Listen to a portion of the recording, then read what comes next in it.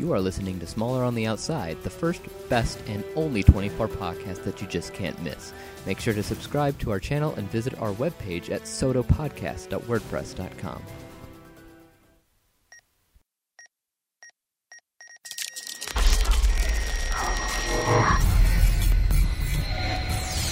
The following takes place between 11 p.m. and 12 a.m. on the day after my birthday. Is that right? Well, sort of. My name Did is... I miss it? Welcome to Smaller on the Outside, or as I would like to call it, SOTOcast, the first, the best, and the only 24 podcast that you just can't miss. I actually think that's true. I think we really are the only 24 podcast. You should check on that. We can answer that question next time. Yeah. My name is Dave, and I am the CTU agent this evening, and with me as always is the analyst. The Andy. Nope, the analyst, who is named Andy. Oh. If you weren't here last time, we're talking about 24 this season. Last episode was all about day 1, and this episode's all about day 2. Before we get into that, let's talk some announcements.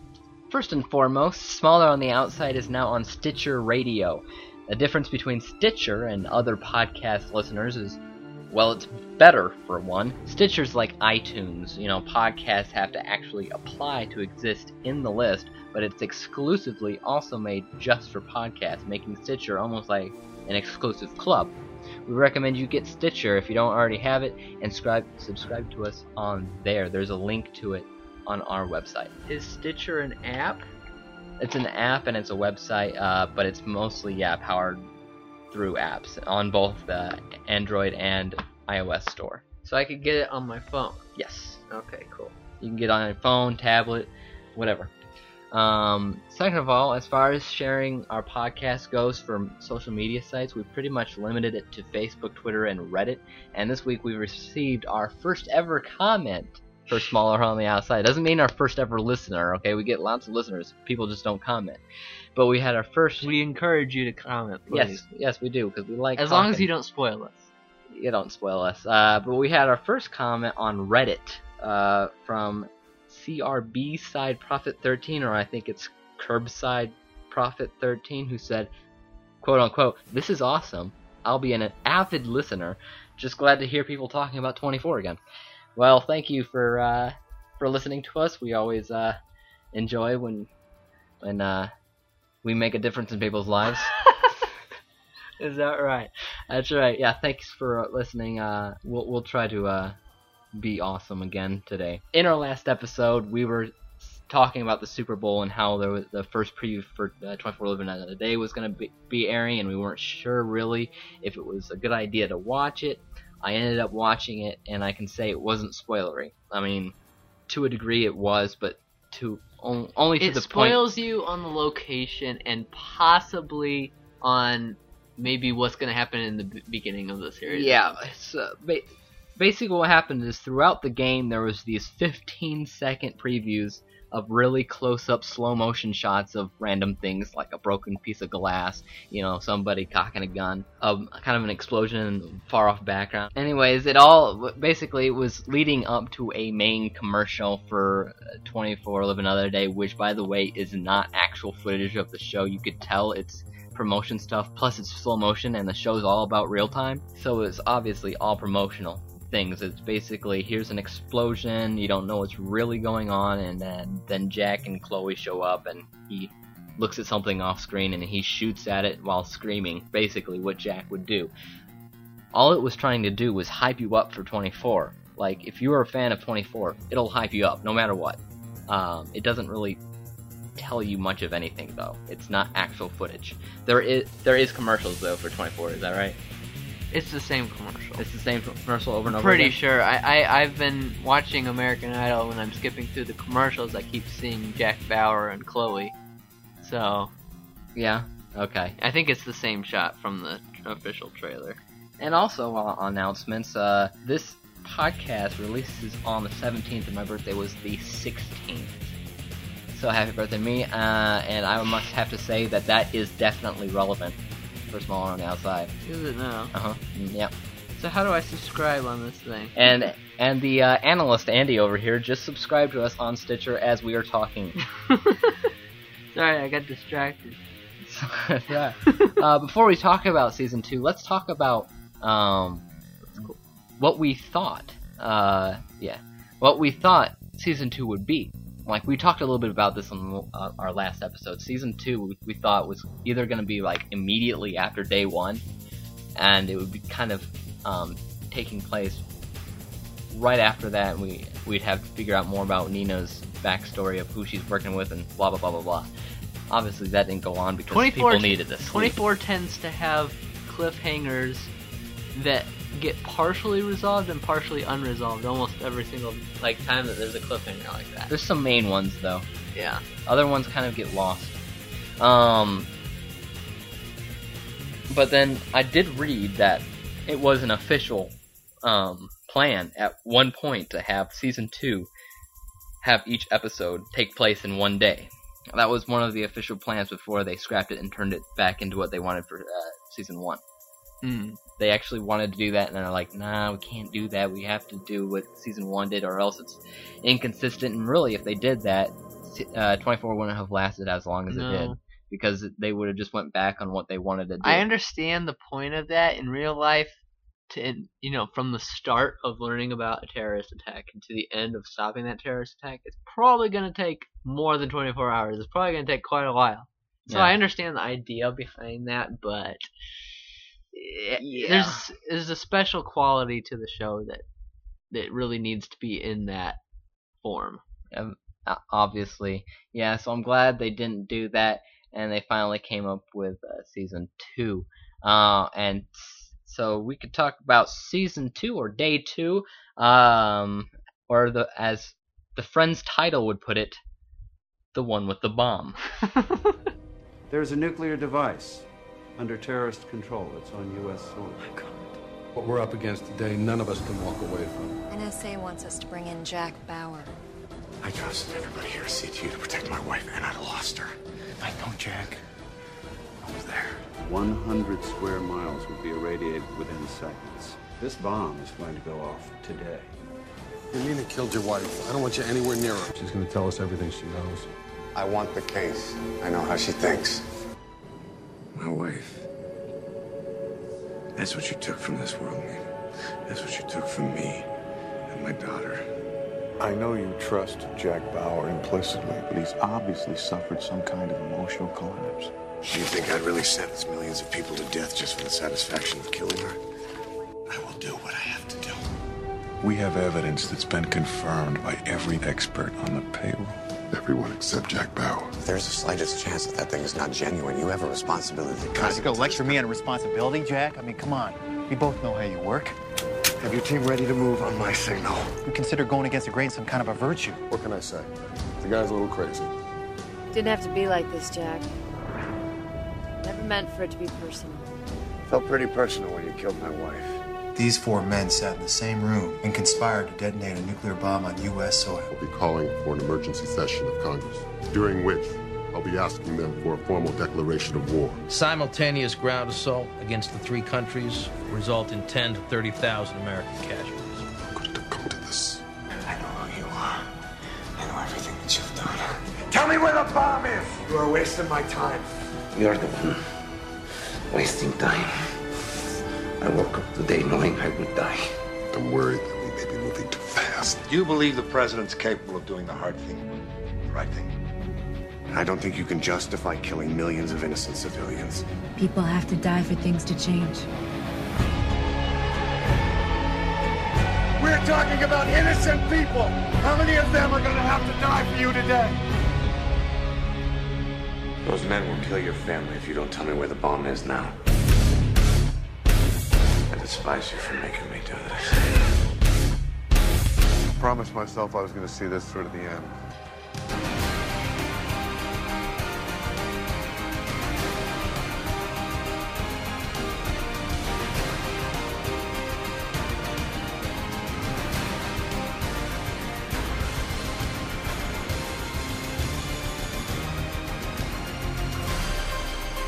Bauer's chasing a ghost. We are going to war. Maybe talking about World War III.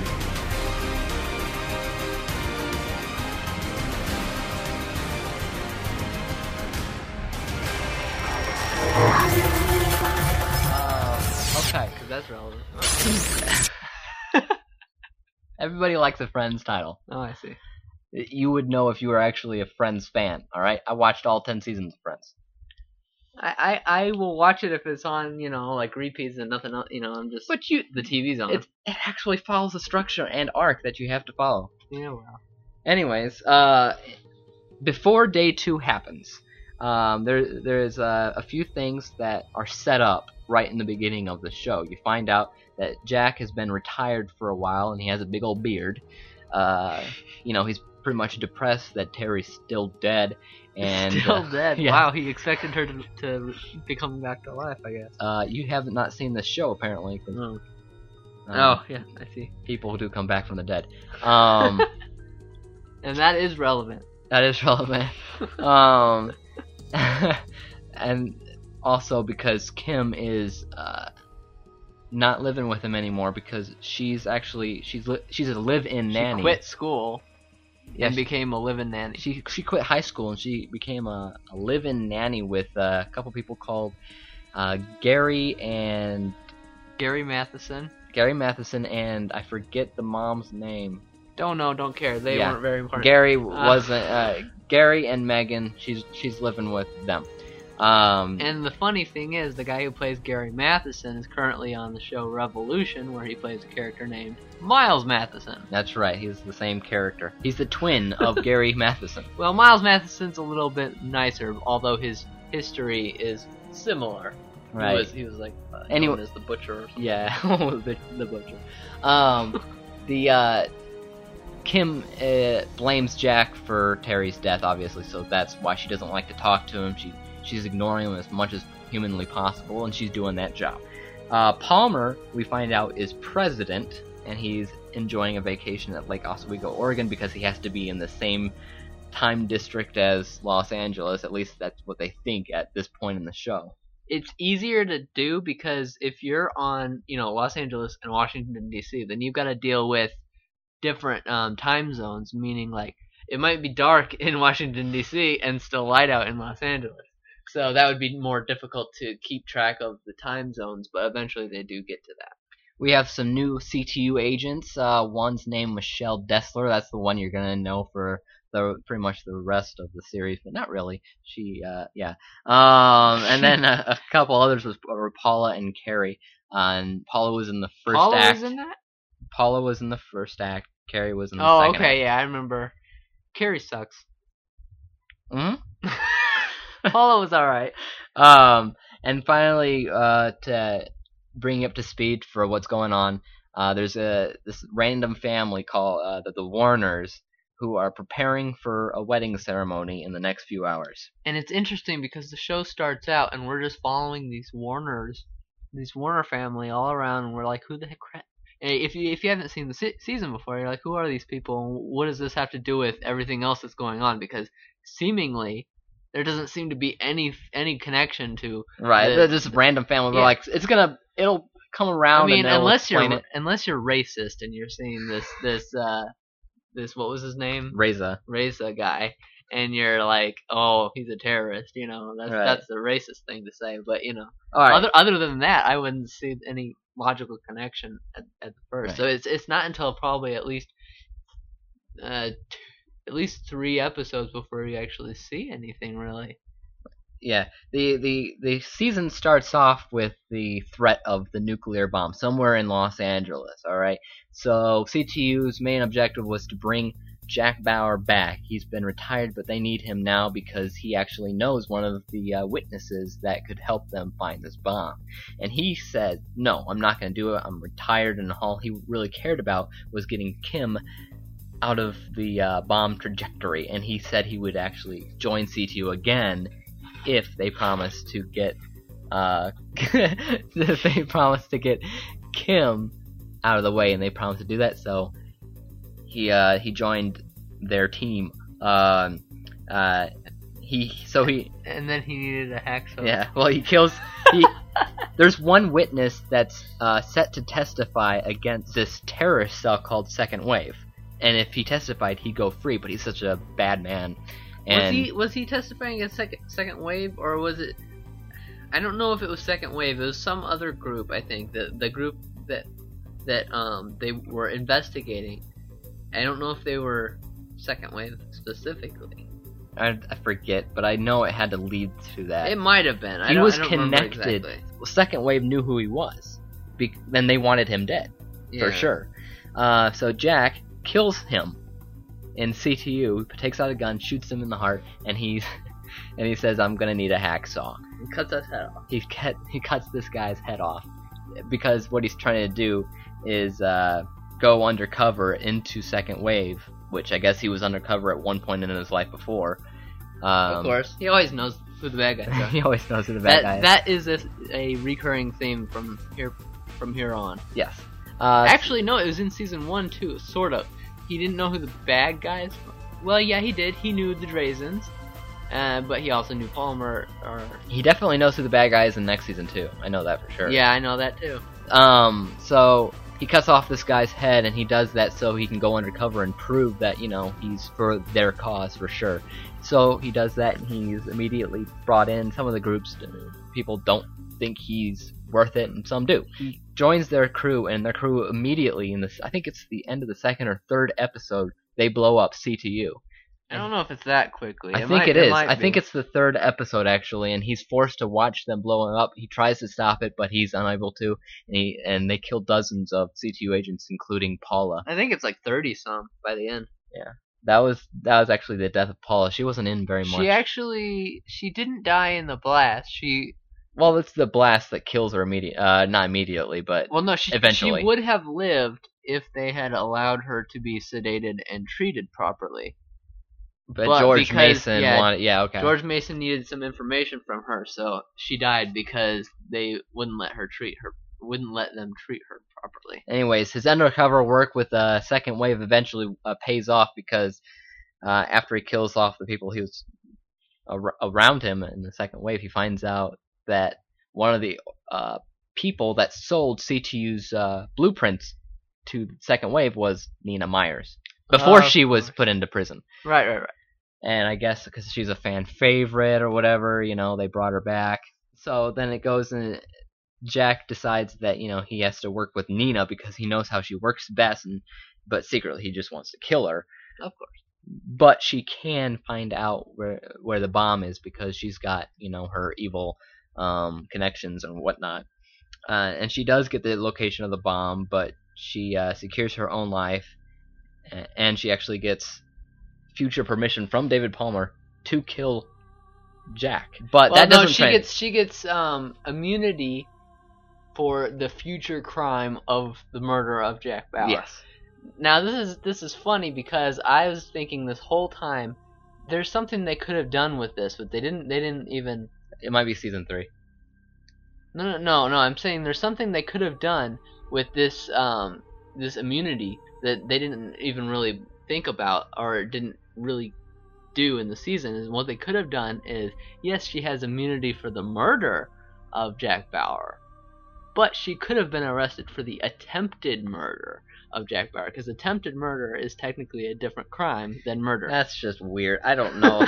I think it's a loophole. That's more of a comedy technique than a drama like 24. No, I think it's a loophole that would, like, in legal terms, might actually work. Anyways, after she gives the information that helps them find the bomb, she's taken into custody before she can kill Jack. And then the show keeps going, and then Jack runs into Kate. Basically, Kate Warner has a sister named Marie, and she's marrying Reza, who is a British man of Arab descent. Kate runs a background check on Reza because she thinks he's stealing from her dad. And what the background check finds out that he has some kind of tie to terrorist activity. And then, Reza later admits that it wasn't him; it was actually Kate's father, who Bob Warner. Yeah, who was doing the illegal activity. Who also is he was Christian Shepherd in Lost. And it turns out this guy's like not CIA, but does freelance work for the CIA. He doesn't work as a CIA agent, but he works for the CIA occasionally. Right. But it actually turns out it's neither Bob or Reza. It's actually Kate's sister, Marie, who's doing the terrorist things, and she's working for this Syed Ali character. Now, did you remember from the beginning of the season that it was going to be Marie? Oh, absolutely. Yeah. Immediately. I wasn't sure if you remembered that or not, but I did. Yeah. Yeah. The second season. At first, I was thinking it might have been Kate, but that was only for like a few minutes, and then I switched back. Season to 2 Marie. used to be my favorite season out of the bunch, so I knew like this is one of the ones that I know the most about. Was that before some of the more recent seasons, or was that after watching the entire series? It's actually now that I think about it, it's mostly one of my favorite seasons because of the first act. The second act was kind of boring. Yeah, the second act is a little disappointing. Anyways, when Jack runs into Kate, but that's kind of common in 24. The second acts sometimes are not quite as good as the first acts, but just because it's true. The main goal of what the season prepares you for is over with. But sometimes it gets more and more intense, and those seasons are some of the best. Right. Yeah. So Jack runs into Kate, and no, this is not lost. And she helps him find Syed Ali and Marie, and then Jack interrogates Marie, and that's where the famous "Where is the bomb?" comes from. Because he says it about 1,000 times. Oh yeah. And that's totally a good drinking game right there. But anyways, the bomb does go off. No, I'm listening. I think we skipped a few vital points. George Mason, in investigating the bomb, he gets poisoned by radiation. This is one of the subplots I have later. Later, he does get poisoned. But this happened earlier. Yeah, radioactive. Not radioactive. Yeah, it's he went to poisoned. investigate something that popped up on their radar because he was trying to escape the blast, but he got a call and he had to go investigate this thing. Yeah, and it turns out it's where the bomb was being set up. The bomb initially was being built here, and the glass container that was containing all the radiation exploded, and he got plutonium all over him. Yeah, and so he got radiation poisoning. He was gonna die. Yeah, within the next 24 hours. Even though they said he could have a week, he kept assuming it was just going to be a day. It was totally going to be a day. But basically, that part of the subplot, he had to say goodbye to his son and la la la. But what was important is that he was going to be the one that flies the nuclear bomb into a canyon to save the day. Jack said no because he didn't think there was a possibility that George Mason was going to, die before he could actually pilot it, which I think was a slim chance. But I think Jack probably just had a death wish, and that's kind of why he went ahead with it. Yeah, Jack wasn't feeling so good about Terry's death and Kim hating him and all that, so he was like, I'm going to fly this plane anyways. But George Mason pops up from behind him and says, hey, Jack. And shoves him out the plane. with a parachute. Yes.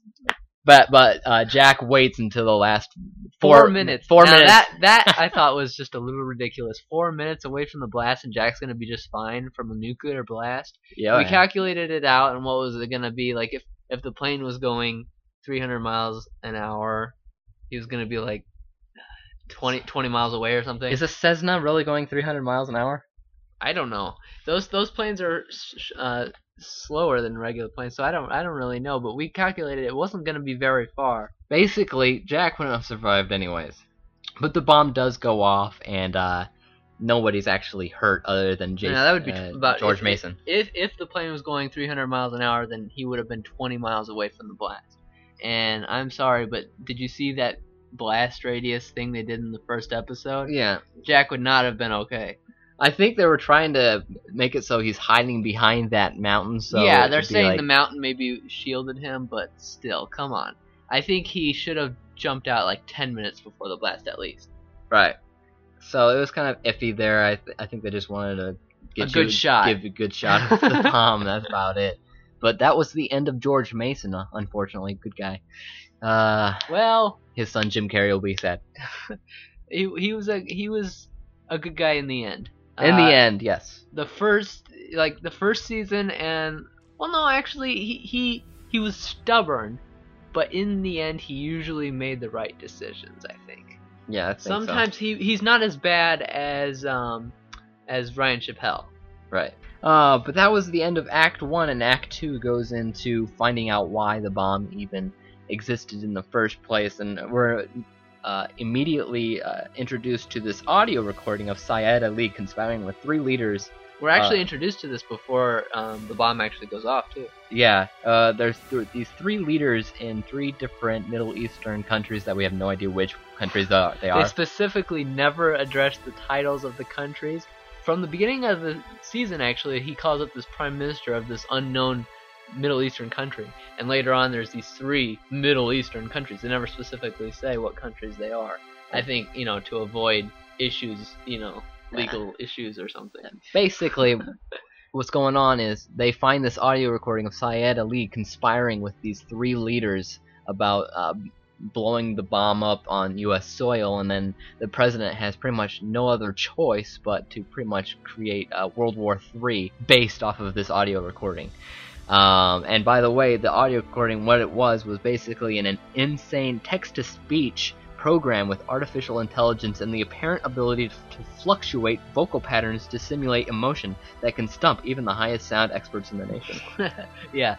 Was it? I mean, did they? Yeah, I guess it was, because they did use that later on. They do use it later on, which explains what it is. Yeah, they said there were source recordings that they edited together. That's what they were saying all the way up to the end, and then in the end they kind of switched that around. But the idea is the tape was fake, and so what was trying to happen is these people, whoever were responsible for the bomb second wave, were trying to cause the president to start a war, because that war would make their oil prices go up, and they would get a lot more money out of it. Yeah, basically, Michelle thinks the recording is a fake because Syed Ali tells her, and he tells Jack, that this is not my voice. I don't know how they did this, but it's fake. It's fake. Everybody in the world thinks it's real, but Jack and Michelle. So Jack investigates, trying to figure out, find proof of how this thing is fake and whatever. But meanwhile, Palmer waits for this proof, and his colleagues are growing tired of his waiting when he should be acting towards this proof that these 3 countries delivered this bomb into the country. I think it's a little ridiculous that they're about to bomb these countries just, 5 hours after the bomb went off. That's a little ridiculous. But the thing is, these people, everybody, the vice president, the chief of staff, Ryan Chappelle, all these people basically seem like they wanted to go to war. I don't know if they were racist. Yeah, that's what I said. I'm saying these guys, we got your Mike's chief of staff guy, and the vice president, and everybody in the cabinet, really, really, really, really, really, and their moms, the head of the NSA. I'm saying everybody and their mom wanted war. They really wanted war. And the president is the only guy who's speaking reason here, and Jack Bauer, of course. And they're saying, you cannot go to war if you don't have enough evidence, and if there's just a slight possibility that the evidence that you do have is fake, you've got to investigate before even sending the troops off, because that is just ridiculous to send it off when there's a possibility that everything you think about these countries could be false. You're going to attack these possibly innocent countries, and they don't care. They're like, oh, we gotta do this war. They're like, if we don't have a surprise attack, then we're gonna lose more American lives when we attack them later. Well, we're not gonna attack them later if they're innocent. Basically, they were all convinced the audio recording was real because all the experts in the world said it is. Even though authentication is never 100%, and that was the only piece of evidence they had. Yeah, and the only thing that said, oh no, it's not, is, basically Jack Bauer. He's like, no, it's not. And they're all like, that's just Jack Bauer. And Palmer's like, I trust Jack. I'm going to wait for this. And that led to all the people in his cabinet conspiring against him, and they invoke whatever, the 25th Amendment, to get him out of his presidency. They do this whole vote. I mean, it was used improperly. Like the president says, it's only supposed to be used for if the president has like cancer and his mind can't function, or maybe he was in a coma or something like that. Like if Reagan was continuing to go on as president after he actually ended in real life, he would have had that Alzheimer's disease, and that would have compromised his ability to make decisions. So that would have been a good place to actually use that.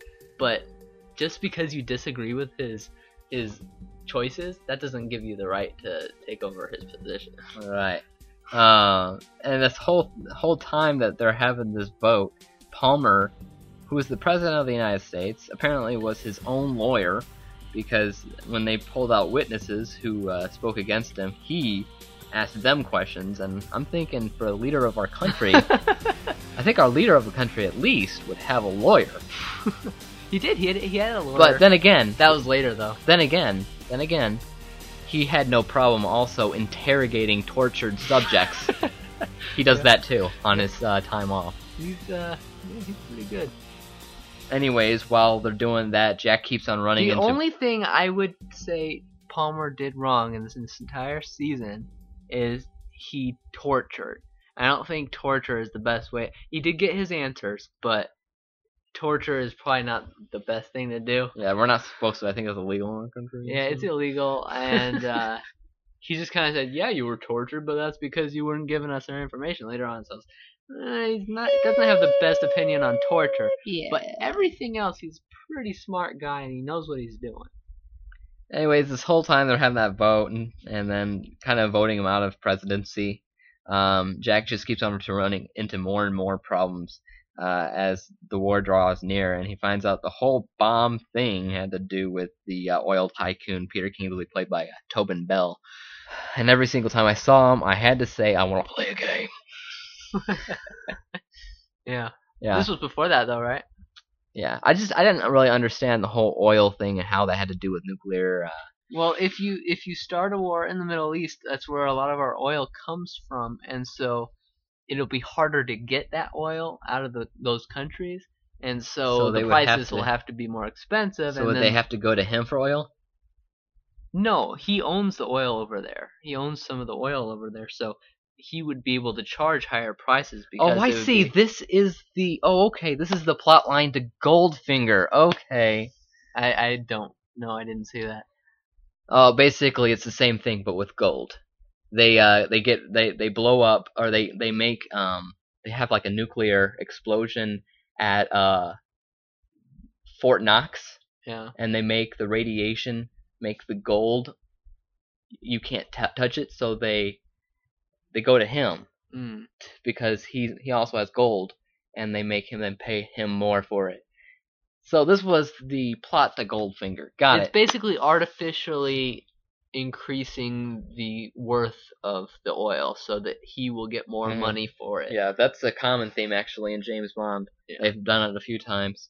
But basically, yeah, they find out that Peter Kingsley, so Jack gains the proof about this audio recording being fake about 5 minutes before the first bombs are dropped in this World War III thing. After that, Palmer gets his presidency back. He doesn't fire anybody that voted him out, which was a stupid choice. And by the very, very end of this second day, Palmer holds a press conference, and Mandy from season 1 shows up, right?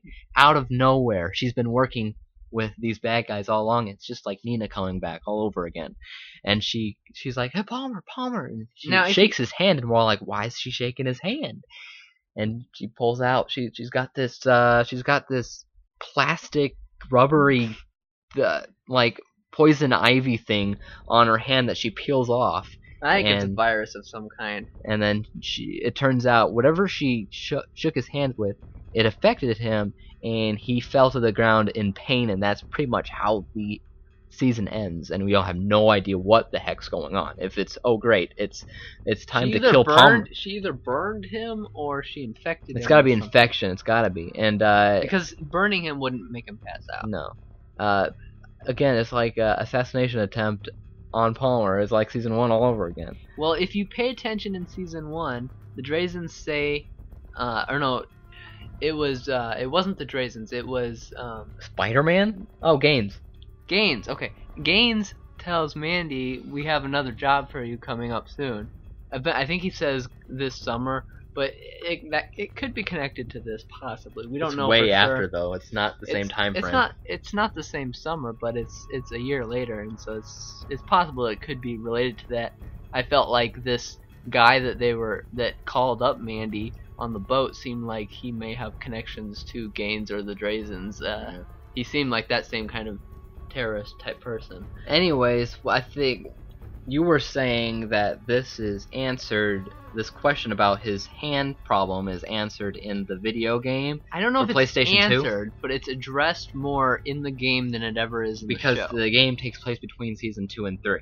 Right. I think they do address it in the show slightly. Like he just looks down at his hand like ow or something later on in this next season or something. But I think it is addressed in the game 24, the game for PlayStation 2.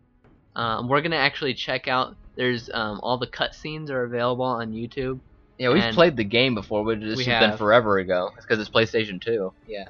I when I first got my PlayStation 3, it was one of the original models that had PlayStation 2 capability, so I played the game on there.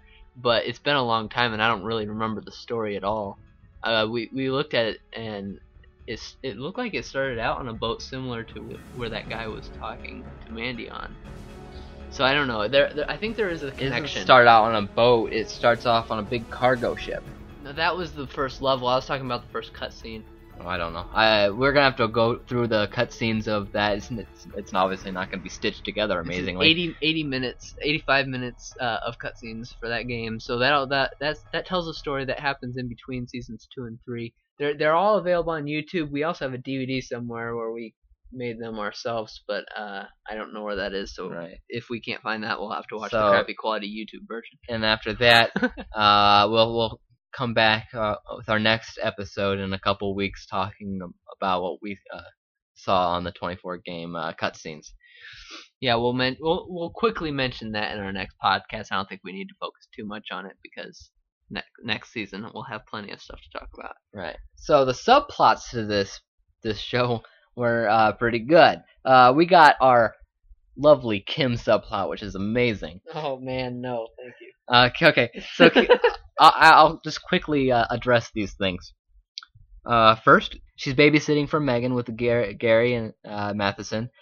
Turns out that this guy's crazy and kills his wife, and she's on the run from this. Well, he's an abusive person. He's an abusive person all around, but he does end up. He gives his daughter a concussion, and that's then why Kim runs away with the daughter to get out of there. And he immediately kills the wife too. So then because the wife tells Kim to get out of there, and later the wife actually calls Kim and says everything's okay, bring Megan back or whatever.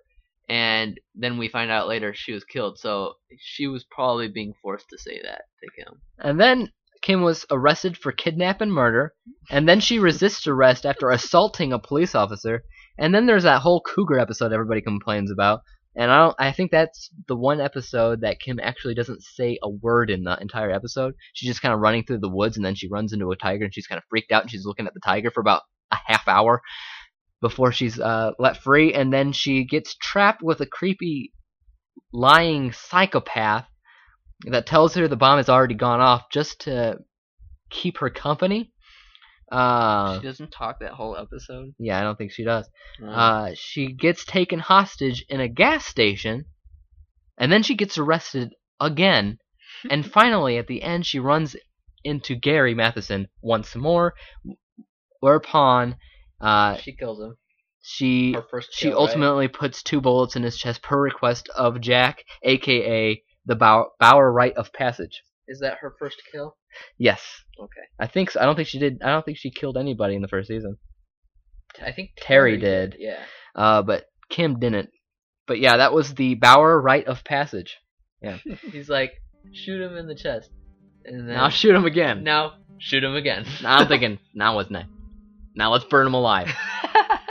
Or I guess dead, I guess. Yeah. While he's still writhing in pain from his gunshot wounds, burn him. Now another subplot was Palmer's story.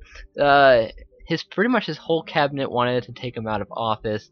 Sherry included. Sherry was a big part of the season. She was actually one of the main stars. For you, David. Yeah, she came back and she was doing the same thing just because she's pretty much a fan favorite, and she was pretty much doing the same thing. I'm doing this all for you, but in reality, she's doing things for herself. I don't know about you, but I could have been just fine without Sherry. Yeah, I could have dealt without her because what they tried to do with her, they tried to make her the same thing. But yeah, but they made it worse. They made her like a part of this whole bomb experiment, Yeah, it was a little too far. It started to not really make a whole lot of sense with Sherry. I mean, the first one made sense, you know. Yeah. She was kind of power She wasn't hungry. evil. She wasn't working to bring a nuclear bomb, you know. She wasn't evil. She just wanted to get into the White House by any means necessary. Yeah.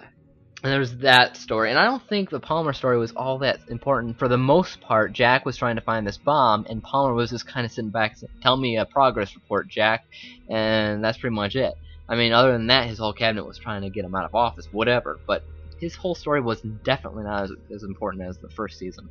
Oh, yeah, obviously, because the first season was centered around him. Well, yeah. The next the subplot was obviously George Mason dying and him dealing with that and losing his hair and saying goodbye to his surfer son. I think they did a good job redeeming George Mason from the first season. First season, you're kind of... I actually think they redeem Chappelle. I think they redeem him at the last episode of the third They probably do. In the first season, you kind of didn't like Mason. He was annoying, but he wasn't bad. He made some bad decisions. He didn't trust Jack and stuff like that. But in the end, he was okay of a character in season 1. But I think in season 2 they really redeemed him because he came to terms with, you know, dying and stuff like that. No, but then who you really do hate much more than you ever did Mason was Chappelle this season. Chappelle was just a jerk. Yeah. I just want to punch that guy in the face. So did Jack in the end. He was like, I hold you personally responsible. You are the man responsible for this death. If it wasn't for Chappelle, this whole thing probably could have been solved at least 4 episodes earlier. Yeah.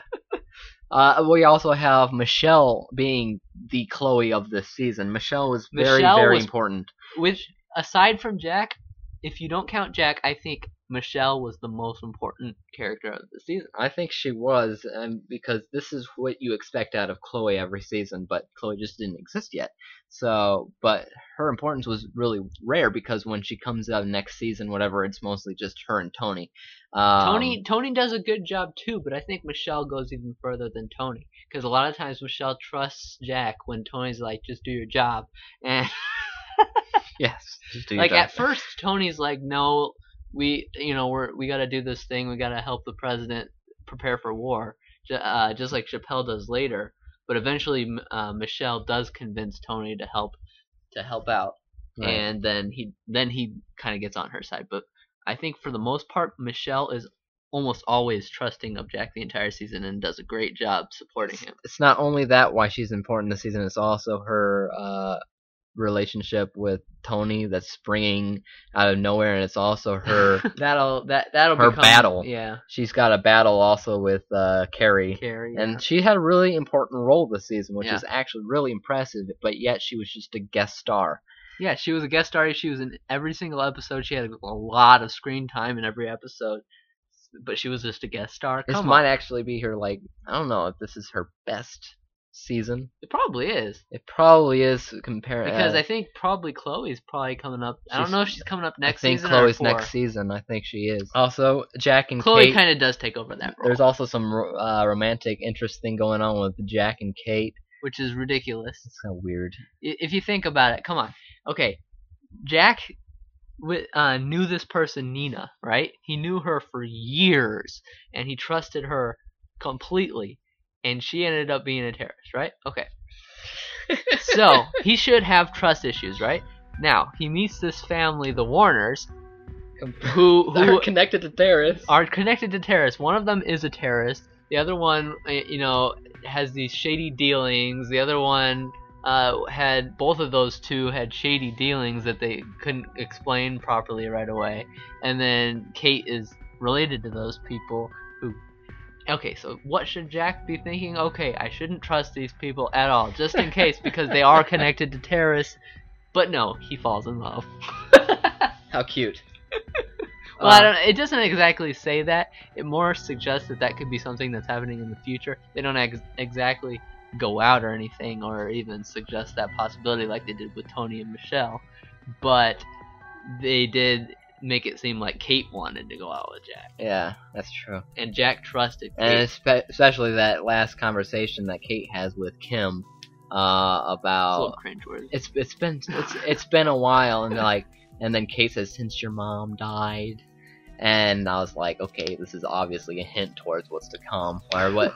I'm guessing that they wanted season 3 to have Kate officially. She's in one episode of season 3. Yeah, but that's it. She's like giving Jack his. She's in like 30 seconds of a scene. Yeah, she's like giving Jack back his belongings, and she's done with. But the last subplot that we have in this, I think they got the point that fans are like, okay, this is ridiculous, don't do this. Yeah. Because I actually liked Kate the first time I saw the season. Now thinking back, I'm like, gosh, she's kind of annoying. The next one after Kate is probably not until season 4 or 5. It's what's her name? Audrey. And the way they do that is handled much better. Like it just starts out, they're already dating. It's already there, yeah. That's why it makes a lot more sense. The last subplot of season 2 had to do with Jack having heart problems after he got killed a few hours earlier. We forgot to mention that. Yeah, he was tortured. He was tortured and killed. They were looking for the chip that proved that the audio recording was fake. That was in the second act, and they tortured him so badly that he actually died. His heart stopped, and they had to bring him back. And ever after that, his heart was bad. And then by season 3 on, they completely ignore it. I feel like Jack is gonna start medicating himself with some kind of illegal drug. Yeah, I think so too. It seems like a possibility. It's a possibility. So that was season 2, day 2. What do we think about that in comparison to season 1? It's tough. There's still personal stuff there. It's just not as heavily put on by season 1. None of the seasons are. It's not as it's not trying so hard to be real time as the first season was. I think the stuff with George Mason is great. I think the stuff with Michelle is great, and I think the stuff with the threat of the oncoming possible nuclear blast is great. But after the blast goes off, it kind of it's not the second great. act is not as good as the second act. Yeah. But I will say that the nuclear bomb is such a better idea than a candidate assassination attempt. Oh yeah, that's definitely a terrorist attack. This is CTU, this is counterterrorism, and that is like a huge step up from season 1. Unfortunately, that's the problem is now where do you go from here? Because you already have a nuclear blast. It's like the biggest possible attack you can have. Multiple nuclear blasts. And now, so I think the problem is 24 needs to. They want to step it up, but they can't really step it up from nuclear blast. They just have to do something different. Yeah, and there's 8 seasons now. There's a lot of good stuff coming up soon. But and every even numbered season of 24 has to do with a nuclear attack of some kind. Nuclear? Yes. Dang. I think so. Okay, that's just pushing it too far. It's different kinds, but this is the bomb season, so this is the one you think of when you think of, okay, this is the one with the nuclear bomb. Boom. I don't think the other ones even touch it, but that's just me. I think they have their positives, but I don't remember. But there's also that, and this is the season I think is better for Jack in general as what you expect to see from Jack Bauer. Jack Bauer is an action hero, and you can definitely tell that in this one a lot better than the first. You think so? It's more violent. It's more action. In the first one, he's a little bit more of a detective. He's more human. He deals with things differently, but similar but differently. In this one, he just doesn't care anymore because he lost his wife, and he's just violent. He just kills people. Especially towards the beginning. The first episode, he just shoots the guy in the heart. This guy. He's rough around the edges, but he's awesome. And this is the first season that you really see what you want to see from Jack Bauer. That's one of the reasons why this is one of my favorite seasons. Yeah. There is something that I do like about Kim's story, and that's the Gary Matheson story. I like the balance. I like the balance between domestic terrorism and domestic abuse. Yeah, it's good. And that's the first act of the season was really good, and then Kim just started running away because they had to have her in trouble. I liked the aspect of Kim that I liked, even though I didn't like her always getting in trouble and getting in trouble and getting in trouble.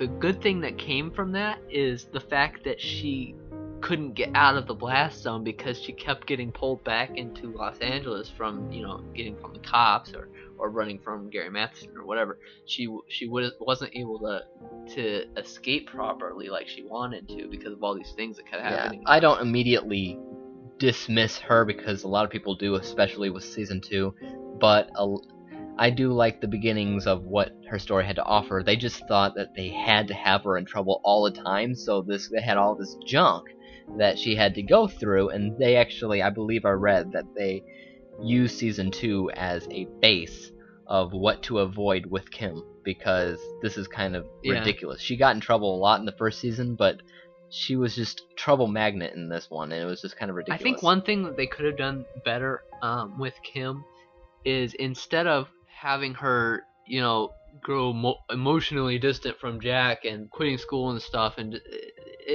I think what they could have done is have her become more like Jack because of what happened to her. Like, it scarred her so much that she become less human, and maybe she's criminal or something, something like more hardened.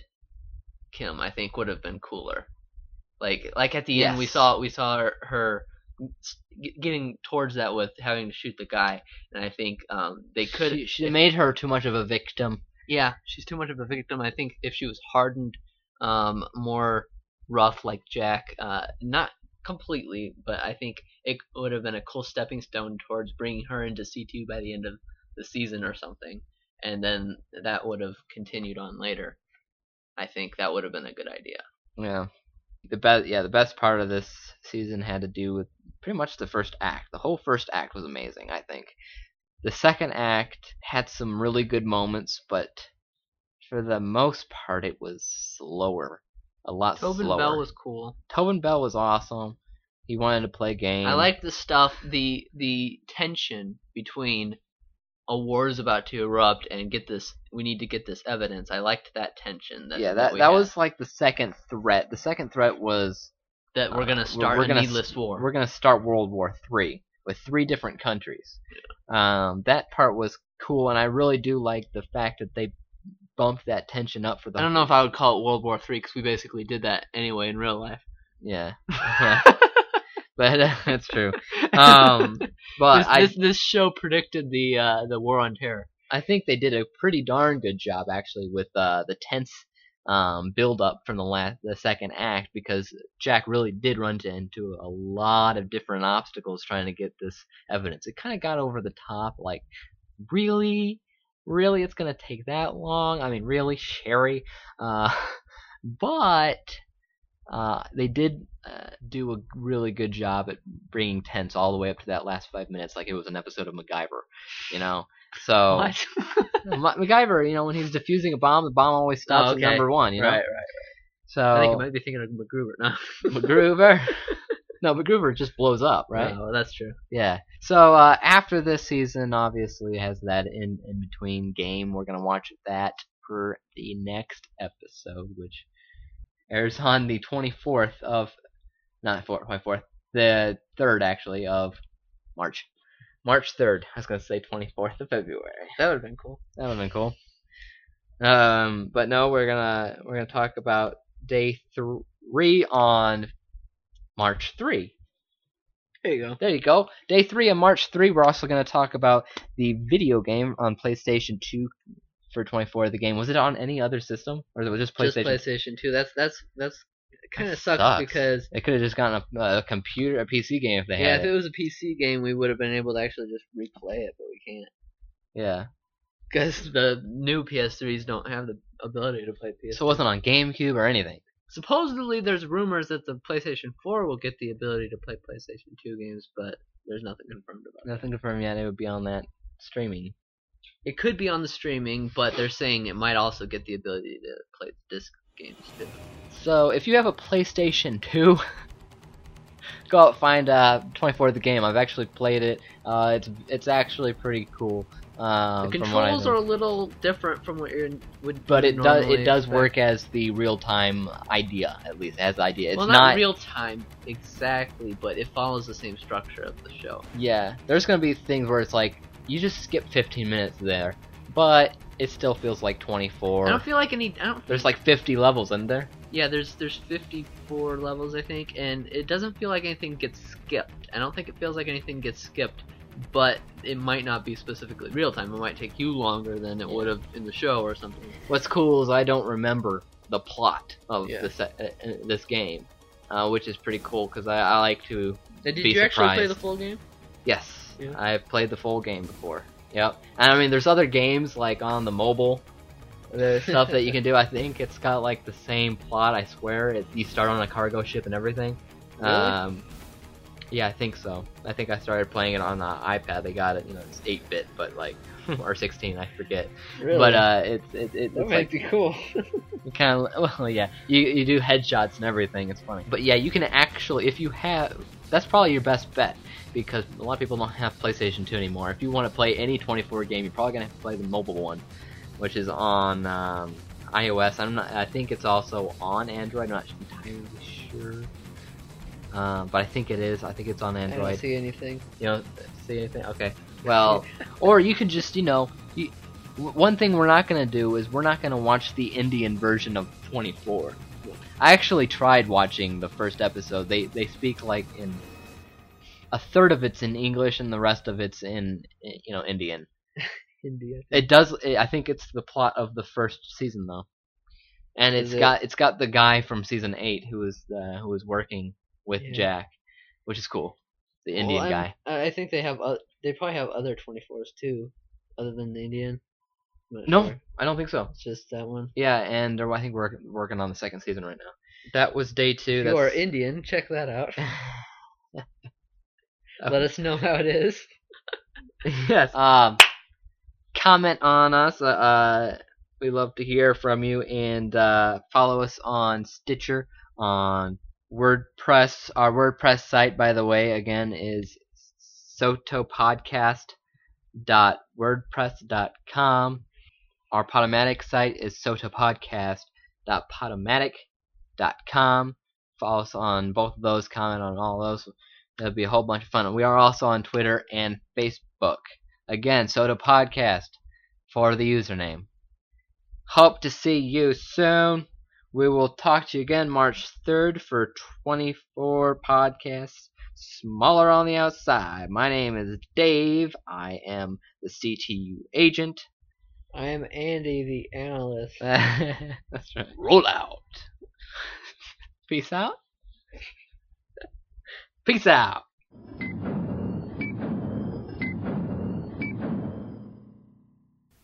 Thank you for listening to Smaller on the Outside. Make sure to subscribe to our channel and visit our website at sotapodcast.wordpress.com.